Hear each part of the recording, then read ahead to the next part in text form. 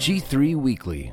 It's June 4th, 2022, and you're listening to G3 Weekly, a summary of this week's top news stories on Christianity and the public square, written by Ben Zeisloft. I'm Scott Aniel. This week, federal officials and institutions welcomed the beginning of Pride Month. As Wall Street buys into a new progressive investment trend, conservative state treasurers are rallying to guard their states' economies from getting shut out of the marketplace. Meanwhile, actor Kirk Cameron is encouraging fellow believers to ditch conventional government education and homeschool their children. The federal government welcomes Pride Month. The Biden administration and numerous federal agencies lauded the beginning of Pride Month.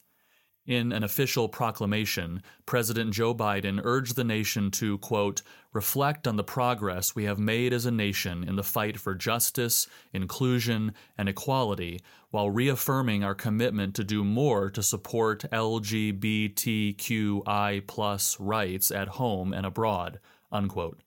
He made a special vow to, quote, younger transgender Americans, unquote, that he would, quote, always have your back as your president so that you can be yourself and reach your God-given potential, unquote. Branches of the military made similar statements. The U.S. Marines, for example, posted a picture of a helmet with rainbow-colored bullets to its Twitter account, quote, recognizing and honoring the contributions of our LGBTQ service members, unquote. Likewise, the U.S. Air Force reaffirmed its goal of, quote, leveraging the diverse backgrounds, unquote, of its members. The U.S. Embassy to the Holy See drew special criticism for hanging a rainbow flag in the Vatican City, a move that many saw as an intentional affront to historic Christian teaching on sexual ethics. Other Western governments, however, have exceeded the Biden administration in condemning the biblical response to homosexuality and transgenderism. Earlier this year, the Canadian Parliament unanimously passed a ban on quote-unquote conversion therapy, threatening Christians with up to 5 years of jail time if they attempt to preach the gospel to those living in sexual sin. Join us in Washington, D.C., September 15 through 17 for our regional conference, Just Thinking About the Bible. Speakers include Darrell Harrison, Virgil Walker, Steve Lawson, James White, Josh Bice, and Scott Aniel. 2 days of the conference will take place at Emmanuel Bible Church in Springfield, Virginia, with a special Saturday visit to the Museum of the Bible. Conference registration includes a ticket to the museum. Affordable hotel accommodations are available near the conference venue. Register today at g3min.org.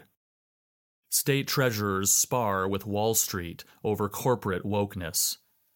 Multiple Republican state treasurers are worried about an attempt from Wall Street to handicap conservative states in the financial sector. In March, S&P Global Ratings started using an environmental, social, and governance ESG rating system to evaluate states' finances in a way that is divorced from their true budgetary conditions, according to a Wall Street Journal op-ed by Utah State Treasurer Marlo Oaks.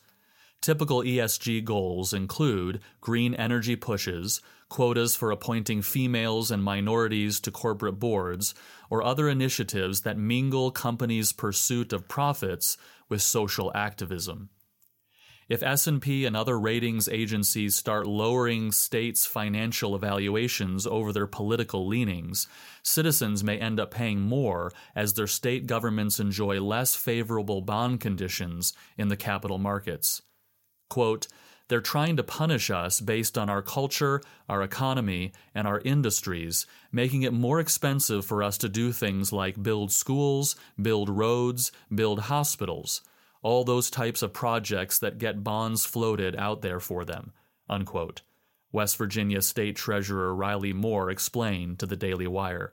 Oaks, Moore, and other state treasurers told the outlet that most of their constituents are unaware of the woke investment trend, even though it poses danger to their retirement accounts and taxpayer dollars.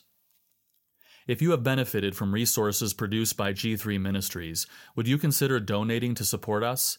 Even a few dollars helps us to continue to publish free curricula, podcasts, articles, video resources, and more. Visit g3min.org/give or open the G3 app to give a one-time or monthly donation.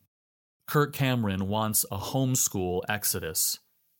Kirk Cameron, father of 6 and actor made famous for his role on ABC sitcom Growing Pains, created a documentary called The Homeschool Awakening, in which he urges fellow believers to protect their children from government education.